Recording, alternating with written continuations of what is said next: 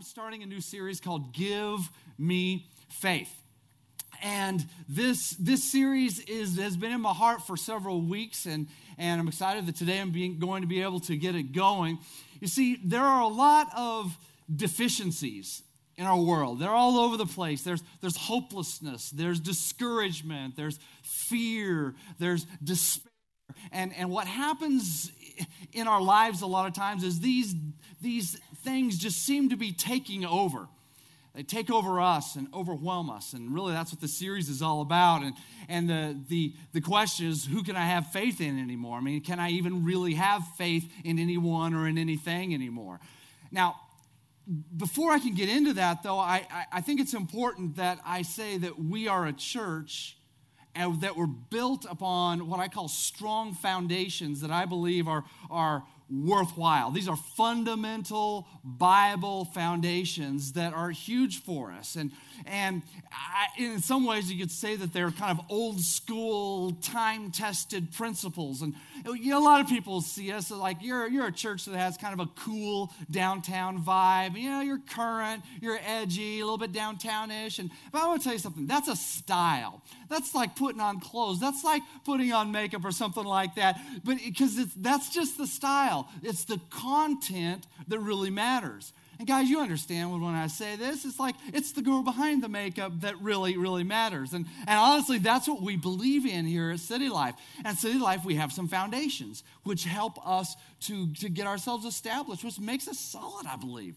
And one of those foundations is that we're a church that's Bible-based. We believe that that's the best foundation around. We don't pick and choose. We don't just let's see what we're going to be today. We don't do that. We go to the best-selling, most popular, most read, most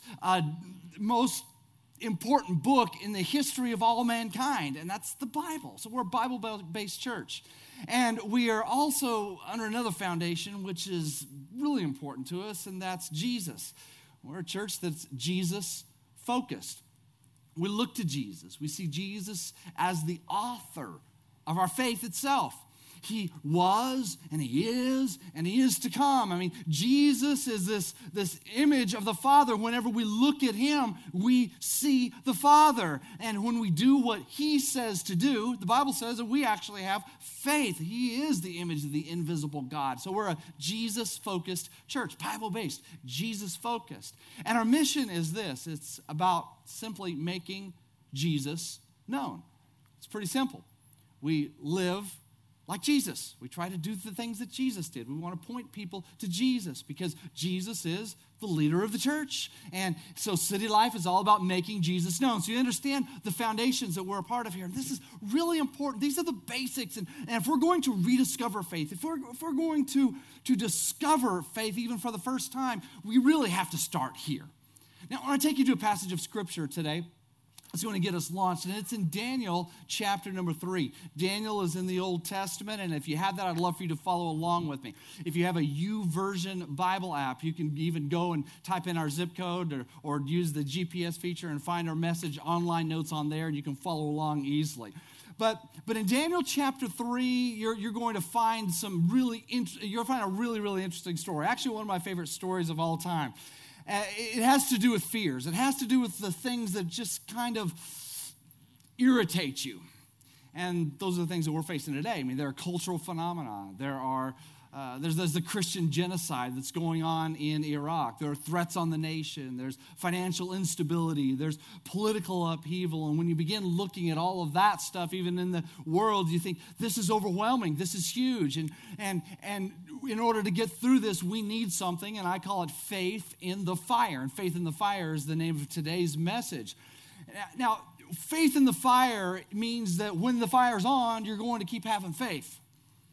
When I first started in ministry work, I was 22 years old when I first started actually full-time in ministry work. I was 22 years old, and I found myself as a children's pastor in this huge church. And what I had to do is I had to learn to make the Bible simple, to simply break it down, make it applicable so the boys and girls, so the children could understand.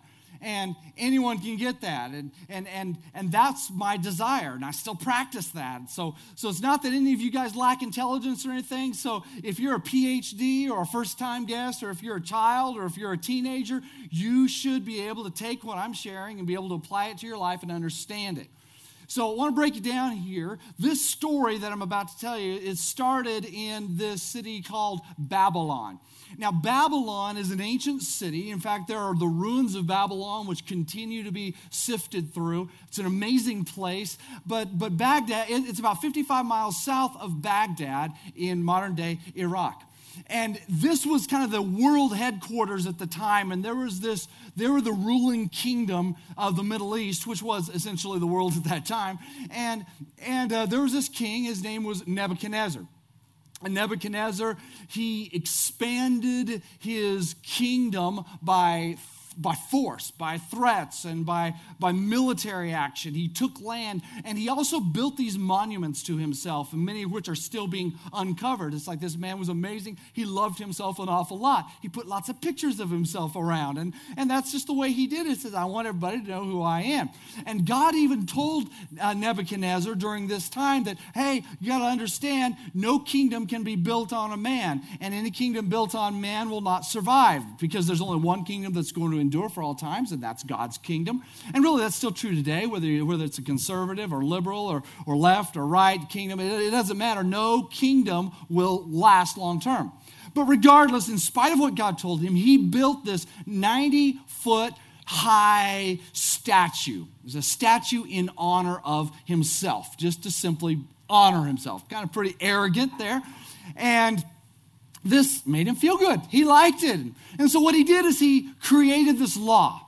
And the law was this, is that they would play this music, and it obviously had a certain flair to it, or a certain kind of music. And whenever this music would play, that everyone in the kingdom who could hear the music, which would be the people all around the Baghdad, around the city of Babylon at that time, they would have to bow down to his image, and it became a law. So at this time, one of the challenges is many of God's people lived there in the land.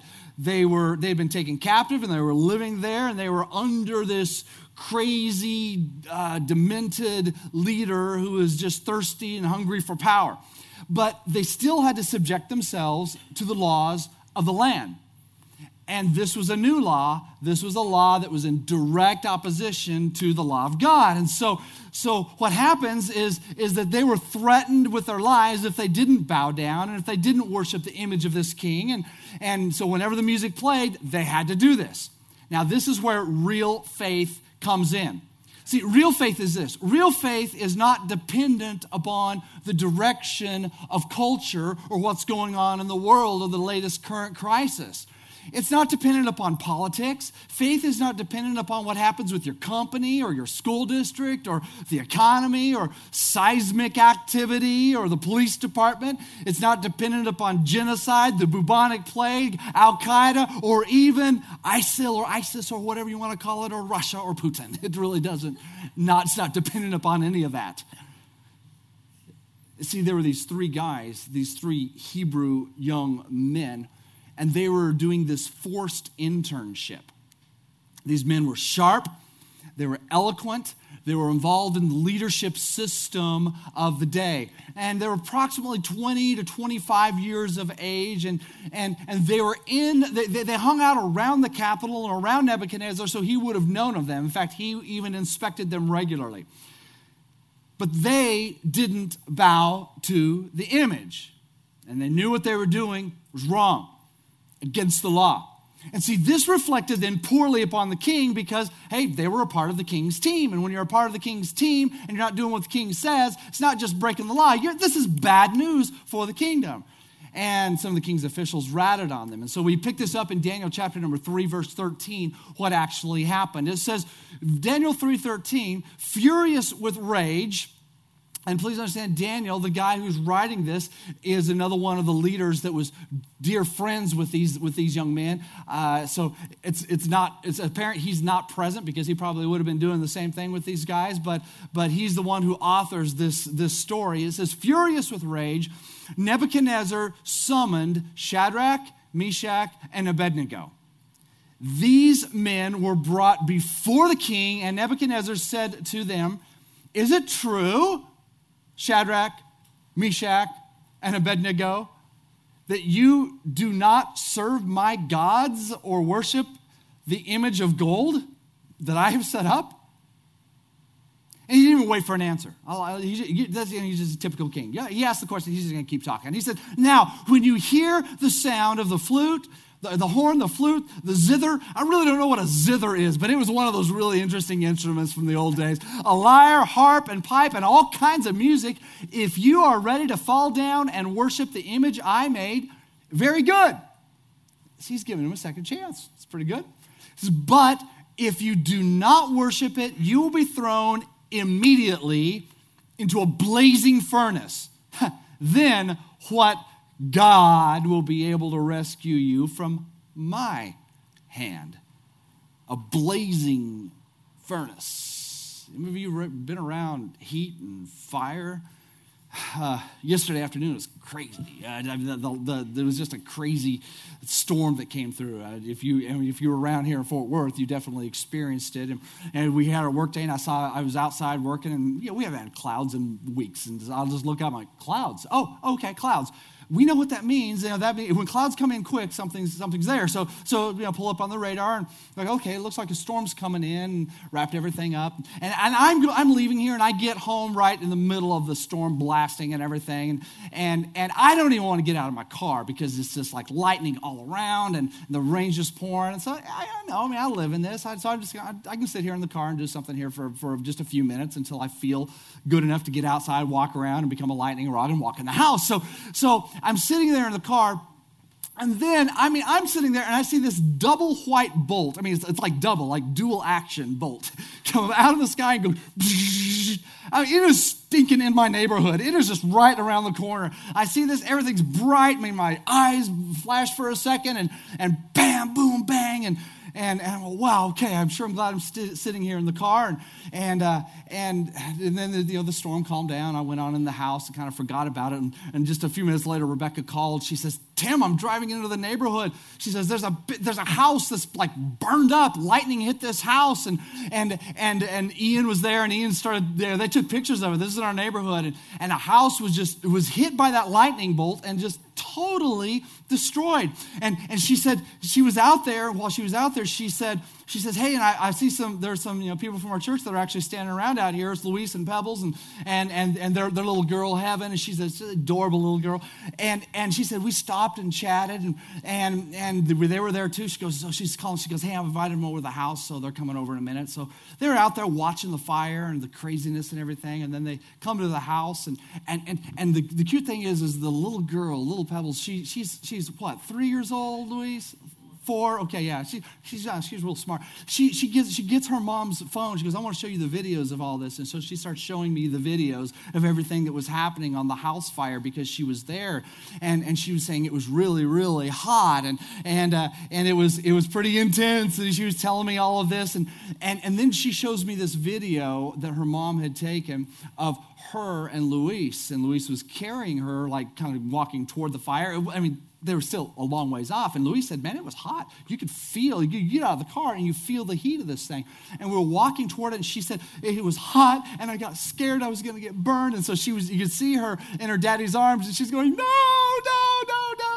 She was afraid of getting burned. And I just think of that. They're half a block away from the inferno, yet they still feel the heat of it all. And that right there is tragic. Yeah, it's tragic for our neighbor. It's tragic for a family. And on the other hand, can you imagine being threatened with being thrown into an intentional fire, a blazing furnace, as it was called? We're not talking about walking up next to a house fire. We're not talking about a sauna. I'm talking about a furnace. This is a crematorium that they had prepared. And these guys were threatened with their lives as when the music plays, if you do not worship this image, you will be thrown into a blazing crematorium furnace. It's basically this: cue the music, everything stops. Everything changes when the music happens, and your posture, you change your posture into doing something that you know is ridiculous and was previously considered unthinkable, and all of a sudden you're doing this when the music happens and everything changes. It's interesting that music was tied into that. And I say there's still really probably a lot of music that plays in a sense that beckons us to bow down to idols in our own lives. I want to talk about that for just a second. But first of all, what's your favorite musical style? I want you to think your favorite and your least favorite musical style. Think of it. Your favorite style, your least favorite. And here's what I'm going to do. I mean, just think about it. What's the music that makes you bob your head? Just, all of a sudden, boom, boom, boom. Yeah, okay, I'm happy about this music. Or what's the music that makes you, when someone turns it on in the car, you just want to jump out, and you'll jump out on the road, and you don't care how bad you feel hitting the pavement. You just don't want to hear that music. So think about those two kinds of music here for a second. And here's what I'm going to do. I want you to tell a person next to you, and if you have a couple of people next to you, let me give you 10 seconds to do it. Tell a person next to you what your favorite kind of music is. You have 10 seconds to tell the favorite kind of music. Go. Favorite kind of music. Come on, tell the people around you. Tell them right now. Everybody's got to talk. Favorite music. 5 more seconds. Your favorite music, each person. All right. Now I want you to stop, and I want you to tell the person your least favorite style of music. It's okay. Don't be ashamed of it. We all have our least favorite style. Come on. Tell people, I cannot stand this style of music. Okay?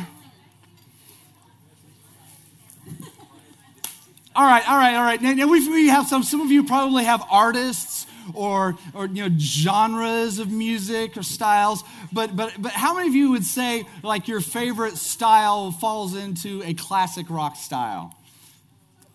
Come on, be honest. My hand is up. All right. See, some good classic rockers amongst us. Yeah.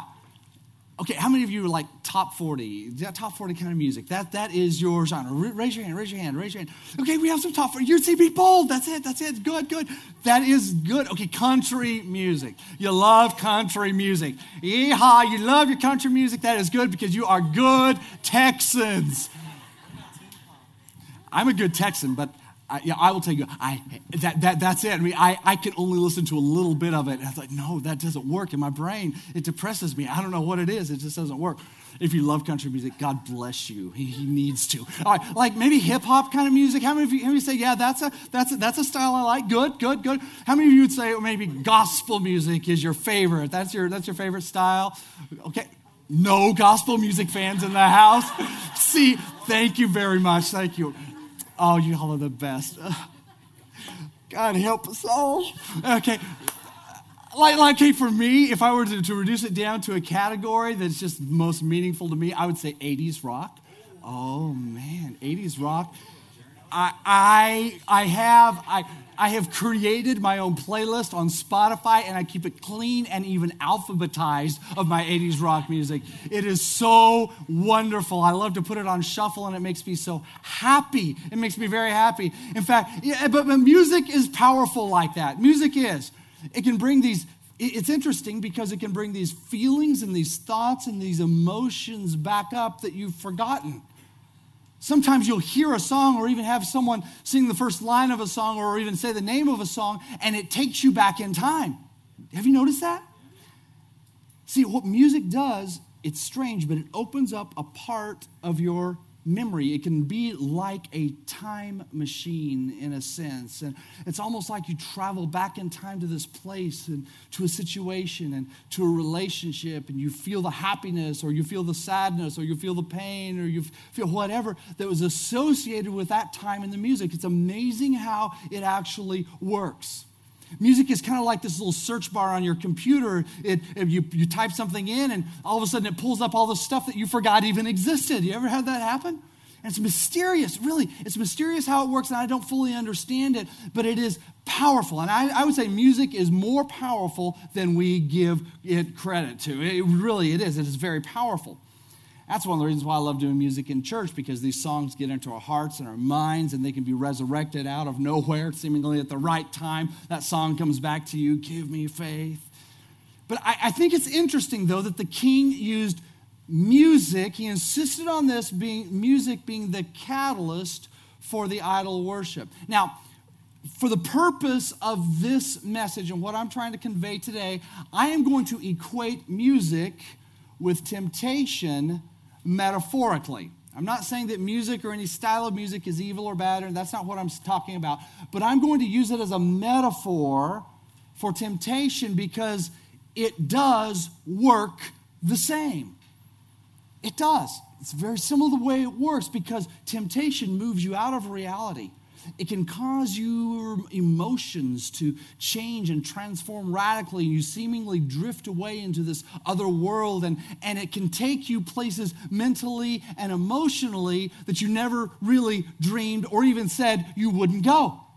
And this music, so to speak, this temptation causes you then to bow down to an idol, which is the equivalent of some type of thing that you just keep going back to. And what is an idol? Well, an idol is whatever looms larger in your life than God.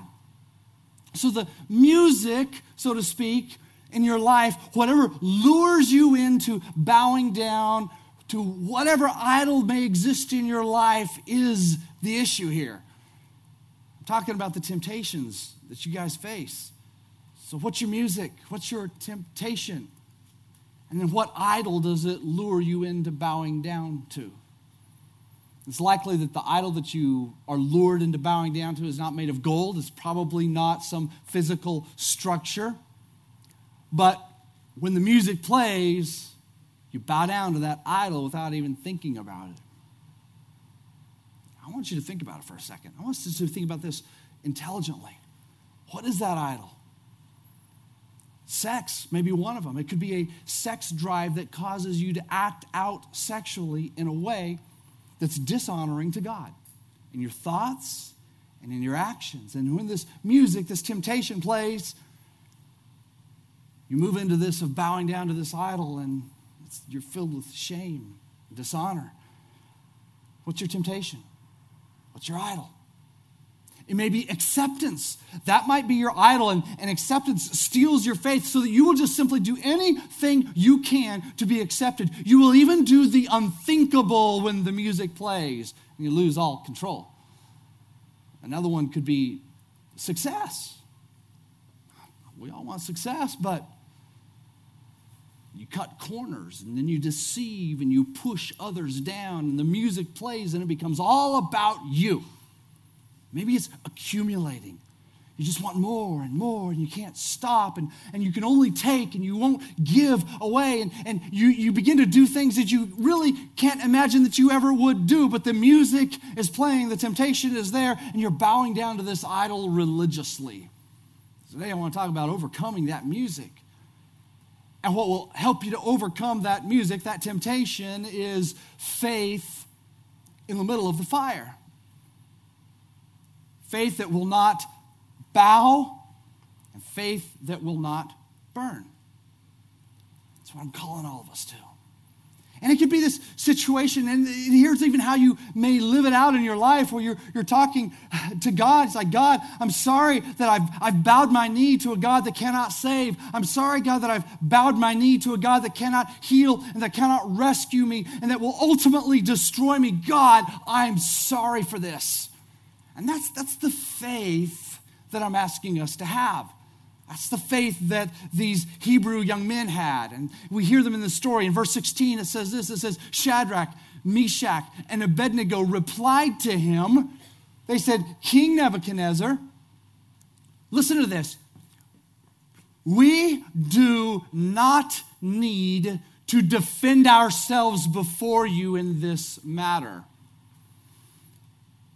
If we are thrown in, I've just got to go back to that. We do not need to defend ourselves before you in this. You know what? You don't need to defend your faith to anyone because all of a sudden now you are on the defensive.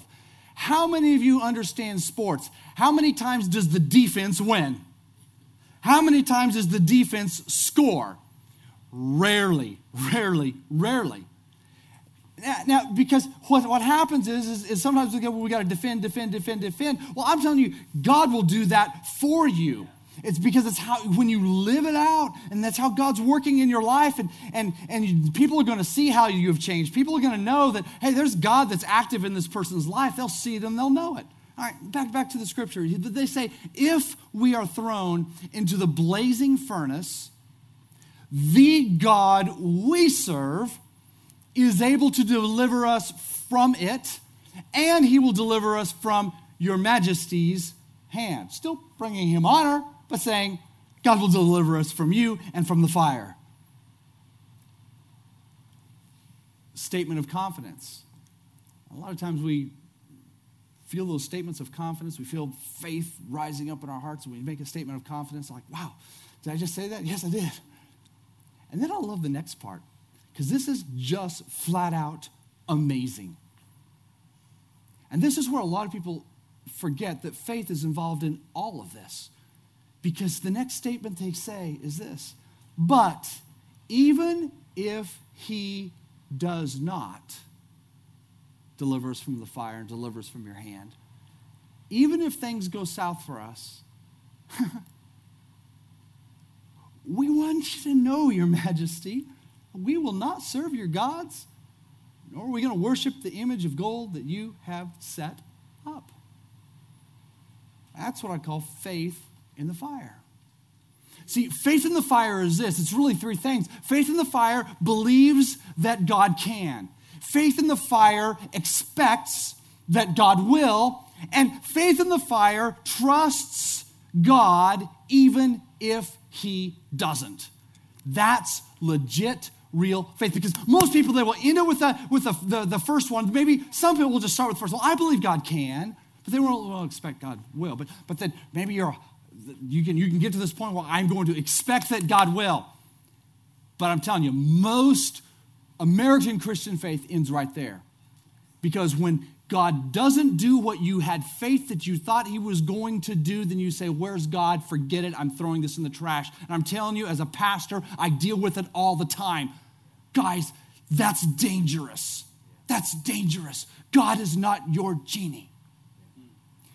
We trust God even if he doesn't.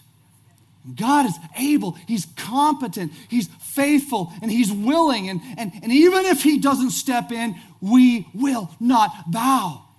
I don't want you, we need to get a little bit of attitude about our faith in God. I'm not talking about arrogance, but just a little bit of attitude. And, and stop searching for a faith that's only going to keep you from the fire, and start racing to God who will be with you in the fire.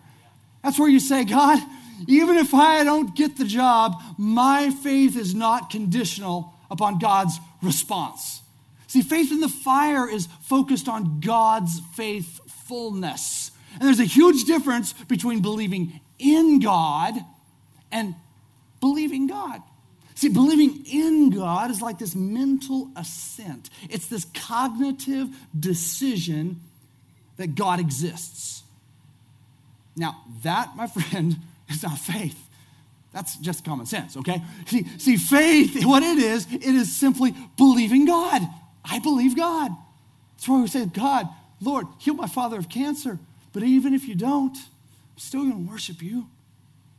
That's faith in the fire. God, I need a financial miracle, but even if I lose my house, you'll still be my God. I will serve you. That is faith in the fire. Back to the scripture, back to the story, verse 19 of Daniel. It says, then Nebuchadnezzar was furious with Shadrach, Meshach, and Abednego, and his attitude toward them changed. See, because he was open. He was trying to pull them in. But now he flipped the switch on this crazy, off-the-charts lunatic guy, and that's always a bad idea to do that with dictators, all right? And so he ordered the furnace to be heated 7 times hotter than usual and commanded some of the strongest soldiers in his army to tie up Shadrach, Meshach, and Abednego and throw them into the blazing furnace. I'm just going to throw you in. Good luck. Survive. Back in 1985, I was in college. It was a while back, but it was my second year in college, and I was going to Christian University. I wasn't in Dallas, thank God. But it was that year, as I was preparing really to be a pastor, I felt like I wanted to do something. I can't necessarily say God told me to do it, but it's something I wanted to do. It's just something I want to do this because I want to be really radical in my faith. And so I made a commitment, and I told my roommate about it. He's my best friend, my roommate who also pastors here in the Metroplex today. I said, I'm going to, this year, 1985, I'm going to give a double tithe. That means 20% of all the money that I make, I'm going to give to God and God's work. I'm going to give it all. And I'm going to do that, and that's going to be my minimum. And I added it up, and it would be really tough. See, because I was working a full-time job, but I was also going to school full-time, and I didn't receive any support or help from my parents. That was before we had credit cards. Students didn't have credit cards in those days, just to let you know. If they did, there were very special students. But we did. I didn't have credit cards, and I was the type. I would be way too ashamed to ask a friend to borrow money. There's just no way I would do that.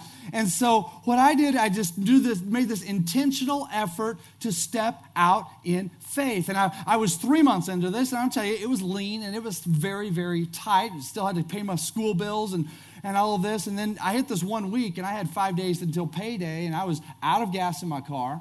I had to go to work. I figured out then a plan. Well, since I have no money, I can walk to work. And I figured out the time frames on that, what that would actually take. And then I realized I needed to pack food for work, but I couldn't afford to buy food. And that was before you had like these cool little meal plans at school. So I was thinking, well, I'd have to go to the cafeteria and sneak food out, which is against the rules. But I think I can do that. I was trying to figure out ways to do it. And I worked these 8 to 10 hour shifts at work. And most of the time it was at night. And it got a little complex. So I thought, I prayed. I said, God, if I only had $20, I think I could make it through this week until payday. I just need to put a little bit of gas in my car. And I drove a Mustang with a 5.0, and I'm just telling you, I had that thing so revved up, it got 8 miles per gallon. So it's not going to do very much at all. So it was a Sunday afternoon. I'd come back from church, and I had given my offering. I was out of money. There was zero. There was nothing left.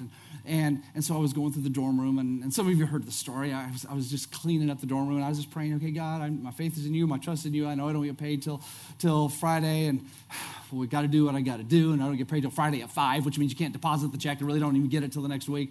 So back in those days. So I took the trash, and I loaded up all the trash in the dorm room, and I went to take it out to this barrel that was at the end of the hall. And I went out to put it in the barrel, and just before I dumped the trash in, I noticed there were two, crisp, as if they've never been folded or touched, $20 bills laying on top of the trash, just like perfect.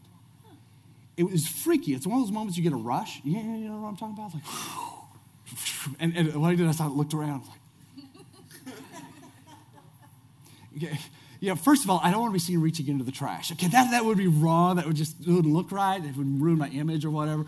And so, if I looked around, nobody was around. Nobody was looking. And I thought, there's stinking money in the trash. I'm getting ready to dump my trash on top of the other, and that's not trash. And so I reached in there and grabbed the two 20s and put it in my pocket. I was like, well, one person's trash is another person's treasure. And I just went on.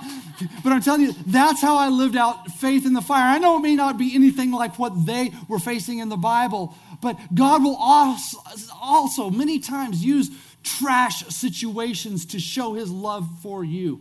And if you're in the fire right now, the same God that delivered Shadrach, Meshach, and Abednego through the fire will deliver you through the fire. And if he doesn't deliver you out of the fire, he will be with you in the fire. Take a look at this. This is amazing. Daniel 3, verse 21. Let's follow along with the story. It says, so these men, wearing their robes, trousers, turbans, and other clothes, Middle Eastern, they still do that out there. They were bound. We don't dress like that. And they were thrown into the blazing furnace.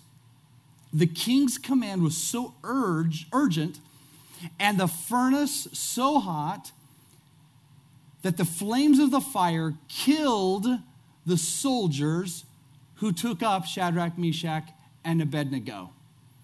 And these 3 men, firmly tied, fell into the blazing furnace. Bad situation. It killed the guards. That's how hot this was. Then King Nebuchadnezzar leaped to his feet in amazement and asked his advisors, they said, weren't there 3 men that we tied up and threw into the fire? He replied, "Certainly, your majesty." And he said, "Look," so obviously there was a way to see into this thing. He said, "Look, I see 4 men walking around in the fire, unbound and unharmed, and the 4th looks like a son of the gods." In fact, every Bible study theologian person says this is what's called, this is a nice little term, it's called a theophany, which is a manifestation of Jesus before his incarnation, before he was born. Jesus was with them in the fire. He even identifies him as one that looks like the Son of the gods. Could you imagine that?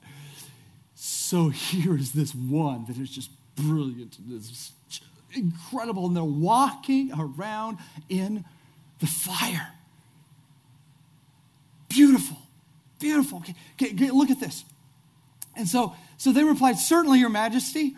And he goes on. Nebuchadnezzar then approached the opening of the blazing furnace, and he shouted, "Shadrach, Meshach, and Abednego, servants of the Most High God, come out, come here." He couldn't go in and get them. He didn't want to get burned. So Shadrach, Meshach, and Abednego came out of the fire. Interesting, they were called out of they were protected in the fire by Jesus, but they were called out of the fire by their adversary. You just never know. Those who are against you just might all of a sudden be on your side. Look at this, this is amazing. So Shadrach, Meshach, and Abednego came out of the fire, and the satraps, the prefects, and the governors, and the royal advisors crowded around them. They saw that the fire had not harmed their bodies, nor was a hair of their head singed. The robes were not scorched, and there was no smell of fire on them.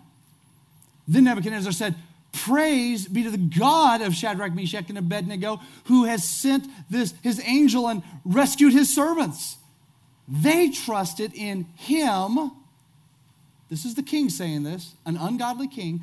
"They trusted in him and defied the king's command and were willing to give up their lives rather than serve or worship any god except their own God. Therefore," this is the thing about absolute dictators, they just change the law. So, "Therefore I decree that the people of any nation or language who say anything against the God of Shadrach, Meshach, and Abednego be cut to pieces and their houses turned into piles of rubble, for no other God can save in this way." You see, what's amazing here is that God gets into the middle of this and he turns the whole table around. Any godless person is now able to see and understand the power of God because it's happening right in front of their eyes. And God will do that for you. So what about you? Are you in a fiery trial? He's with you. And the hotter it gets, the closer he is to you. Peter wrote these words. This is one of Jesus' close disciples. He said, in all this, you greatly rejoice, though now for a little while you may have to come to suffer grief and all kinds of trials. Some of you may. But these have come so that the proven genuineness of your faith, of greater worth than gold, which perishes, even though refined by the fire, may result in praise, glory, and honor when Christ is revealed. In other words, if you're in the middle of a trial, God is still going to show up, and he's going to reveal himself not just to you, but to people around you. So he's with you in the fire, even if he doesn't bring you out of the fire. So today I wanted to ask you, are you caving to the music? Are you caving to the music? It's interesting because Nebuchadnezzar did not ask them to bow down and worship the image instead of worshiping God. In fact, he told them to do this in addition to worshiping God. In our Fort Worth, Texas culture as it stands today, you will probably not be put under the pressure to renounce your faith in God or be killed like our brothers and sisters in northern Iraq are facing today. And anytime you turn to anything, though, other than Jesus Christ for your ultimate fulfillment and ultimate satisfaction, you are effectively turning away from Jesus, because it involves turning. It involves turning. And if you turn to something other than Jesus, you are turning your back on Jesus. You say, Pastor, but that's strong. Well, it's truth, though, because God can't be like one God among many. You can't serve God and serve money. You can't serve God and serve popularity. You can't serve God and serve lust. You can't serve God and serve offense. You can't serve God and serve comfort. So if the music plays and you begin to compromise your values, what happens is your faith stops. You'll end up dry. You'll end up separated from God and disappointed in everyone around you. You'll be disappointed in everything around you. You'll be disappointed in God himself. Why? Because your faith is gone. I want you to lay hold of real faith. Faith in the fire. The Bible says this in 2 Corinthians. Paul wrote these words. Former religious thug turned Christian. He said, examine yourselves to see whether you are in the faith, and test yourselves. Test yourselves. There's this little story. It's in Matthew chapter 7, verse 24. The story very quickly is this. It's about two men that built houses. One was built on a solid foundation, another was built on a sand foundation. And one was wise and one was foolish. And as rainstorms came, the streams rose and the winds blew. And the house that was built on the sand collapsed, but the house that was built on the solid foundation, it stood and it stayed there. And Jesus, what he said was, the person who actually does what I say, you are like the one who's building his house on the solid foundation. Because storms are going to come. What's going to happen to your life and your situation when the storms come? So we build on a strong foundation. That's what we want to do. We want to examine our foundation. We want to test ourselves and look and see what's here. Guys, I'm asking you, will you look at your life? Look at your foundation. Are you bowing down to idols? Are you putting your faith in money? Or are you putting your faith in your spouse? Are you putting your faith in your children or your career? Are you putting your faith in your property or your possessions? Are you putting your faith in your status, or even putting your faith on how many friends you have on Facebook or how many Twitter followers you have? I'm telling you, if you're doing that, you're putting your faith in the wrong place, because storms will come, and when they come, everything's going to collapse, and I don't want that for you. So today I ask you to do what the Bible says, which is a self-exam. Here's the question. Do I believe in God, or do I believe God?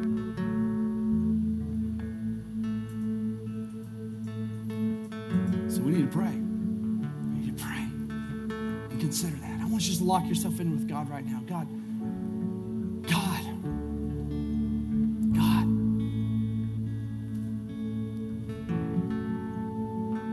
I want to bow to you.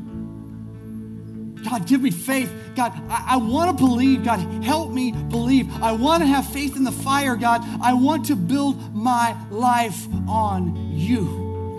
If you're here and you don't know Jesus,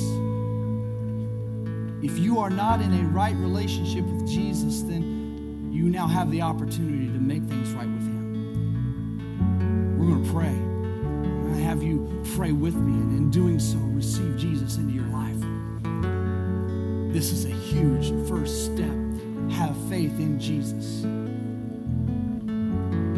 If you don't know Jesus, now's the moment to walk into your future of having not just faith or believing in God, but believing God. If you need Jesus, you want to make things right with him, would you just lift your hand for me, because I want to pray with you as I pray this prayer. Just lift your hand and say, Pastor, that's me. I need Jesus in my life. Yeah. Who else? I need Jesus. I need Jesus in my life. Thank you. Thank you.